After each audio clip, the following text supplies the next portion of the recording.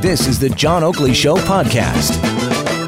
Right now, joining us on the line, Stephen Del Ducca, candidate for the leadership of the Ontario Liberal Party and the former Minister of Transportation. Mr. Del Ducca, always a pleasure. Good afternoon. Good afternoon, John. Thanks for having me on. By the way, let me just start by saying an update on a story that we brought to the Ford package that was delivered to the home of Mr. Ford. His wife answered, and she opened the package with white powder. It's now been deemed to be a safe package, no risk of security. But let me ask you, Mr. Del Ducca, I mean, this is one of those things where despite anyone's politics, ideology, philosophy, et cetera, it's just some folks do tend to cross the line. And I guess you would find this as repugnant as anybody. Any conscientious person would say that this is wrong to do and offside. Is that a risk, that needs to be, or something, that a point that needs to be reemphasized? Anybody standing for public office should not be subjected to these kinds of things. Yeah, absolutely. I think the way you described it is as repugnant as bang on the money. I may disagree on policies with Doug Ford, and I certainly do, and I understand emotions can run high, but there is literally no place in our public discussions, in our politics, for that kind of behavior. To an individual elected official's home, involving their family, all of that stuff needs to be completely off limits. I think that setting the right tone from the outset is really, really important in these discussions. And as former U.S. President Barack Obama once said, we can disagree without being disagreeable.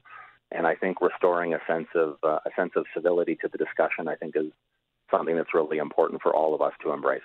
Caroline Mulroney in the legislature unveiling the Building Transit Faster Act, and you, as a former transportation minister, obviously can appreciate that this is a big file. It's one of the critical ones in the province as far as infrastructure is concerned.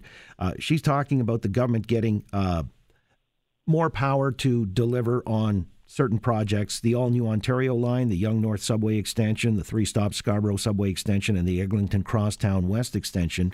They want to expedite this. Is there anything to disagree with here?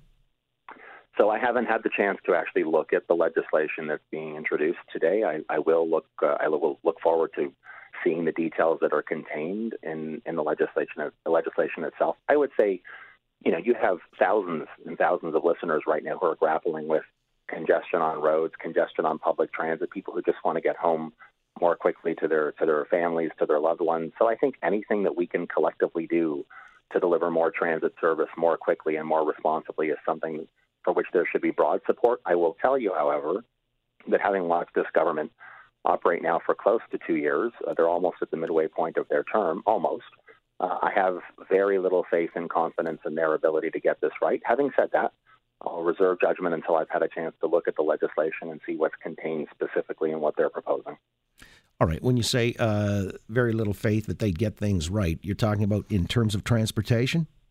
Well, certainly in terms of transportation, but even across the board, generally speaking, I think 21 months into his first term, what I hope will be his last term in office, I think Doug Ford's demonstrated consistently that there's a very serious competence or lack of competence factor on the part of his government. We've seen this, I think, repeatedly throughout, again, the first 2 years that he's been in power. The latest iteration of this would be the license plate fiasco that we now learn that the brand new transformation and how the kind of license plates we're going to have apparently can't be read or can't be seen properly at nighttime. I mean, this is just fairly basic, fundamental stuff that's not being done in the right or competent way, and I think it shows. Wow. Yeah, boy, I don't know that this is really a significant matter here, but some people dispute that, say they can read it fine with the headlights on, but I haven't noticed one way or the other, so I'll just reserve comment. On other matters that maybe are of consequence, when it comes to issues of transportation, this is a big one that's reared its head earlier. I found it interesting because Caroline Mulroney's notes say Ontario remains committed to partnering with the City of Toronto to remove roadblocks, engaging with local residents and businesses on each project, and consulting with Indigenous communities to ensure Aboriginal and treaty rights and interests are considered in the decision-making process. If you're the transportation minister, or if you're the premier, how would you resolve the rail blockade protest, by the way? So I think it's obviously a tough discussion that's underway. It's a tough situation that all parties find themselves in right now. There's obviously a lot of frustration on both sides of the discussion. And I think the way that the federal government is approaching it, especially in the last number of days, I think strikes the right tone. I think everybody wants to see the the situation resolved. I think people want to see it resolved as quickly as possible, but also peacefully.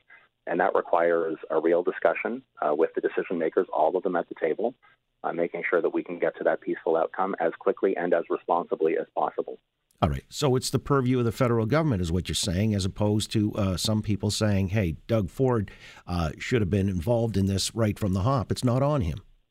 Yeah, I think it's important for a premier and important for a provincial government to be supportive of finding a way to resolve this kind of situation, which can be emotionally charged and understandably so. I think finding a way to resolve it peacefully and in the most responsible but also the quickest way possible is the right kind of tone, both for a prime minister and for a premier. And I think that it falls to a premier to show that he or she is supportive of moving in that direction. So that would be my take on it. And I know there's frustration on all sides, and I'm hopeful that we can reach a peaceful resolution very soon. Again, with Stephen Del Ducca, candidate for the leadership of the Ontario Liberal Party. All right, and let's suppose, again, if you're the leader of the province, how would you handle this teacher strike? I know the last time we spoke, you were pretty much admitting that there were a lot of concessions you would make, including, I believe, on the 2% wage thing.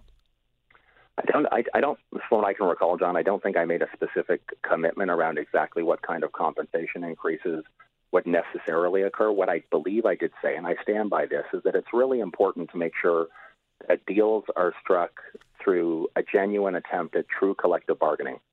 That is supposed to be the way this process unfolds, and it's the best way to deliver the best kind of outcome so that we keep our class sizes relatively small, that our graduation rates continue to climb, and that our professional educators feel safe and secure and properly compensated. And I think the best way to get to all of those outcomes so that students and their families are most properly supported is to be at the table with no preconceived positions, no preconceived legislation that kind of prejudices the outcome of the discussion, of the negotiations, and hammer it out at the table. And that hasn't happened in this case, and that's a shame.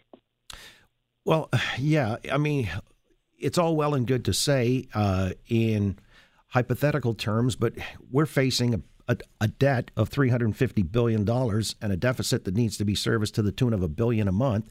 And that's largely the legacy of your government under Kathleen Wynne and Dalton McGuinty.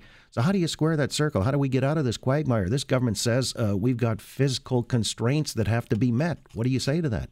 Well, I'd say a couple of things. One is, again, Doug Ford's demonstrated that his math doesn't add up. We know that the deficit number he floated last year was fake, was false. He knew it. His government knew it.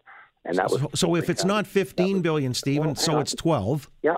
Well, I don't know that it's 12. We're going to see in a number of weeks what the next fiscal update looks like for the province. But regardless, we still have that debt, $350 billion. Sure. So, and I think first of all, from a philosophical perspective, they created a fake number last year because they wanted to cut deeply into public education. I will tell you, as the father of two young daughters, our daughters are 12 and 8, that by and large, every single parent I speak with in my community wants class sizes to remain small. They want graduation rates to go up.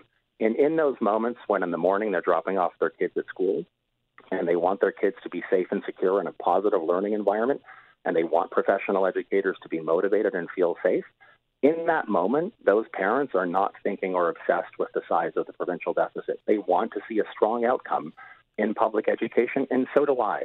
All right, so what you're saying is... I think from a value perspective, Doug Ford is off the mark on this one. He's got the wrong priorities in public education. All right, well, so... he and his minister haven't been at the table negotiating in good faith. All right, but Stephen, I mean, what you're saying is it would be a return to it's back to the future. You would be the education premier, just as Kathleen Wynne and Dalton McGuinty were, but it got us into a hole. I mean, it's all well and good to say, yeah, we're going to pour more money into education. But by the way, the Ford government disputes that there are cuts. They say they've actually increased the education budget. I won't belabor that, but I'm just saying if you're going to go back to the future or what had happened in the past, teachers are going to be well compensated. Everybody's going to be happy on that front. But we're going to continue to go deeper and deeper into the hole. Where do you rationalize it? Where do you make up for that burden of debt? I mean, there's got to be some cuts somewhere, aren't there? Or are you saying we'd increase efficiencies and grow the economy?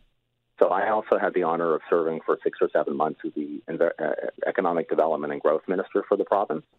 And the reason that Ontario's economy has been performing so strongly, and it still continues to perform strongly, is because for 15 consecutive years, we collectively as a province invested in public education at all levels and created one of the world's most highly skilled talent pools.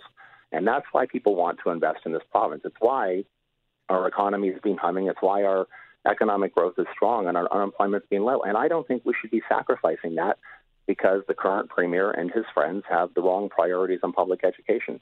Public education in this province is the great equalizer. It is the great leveler.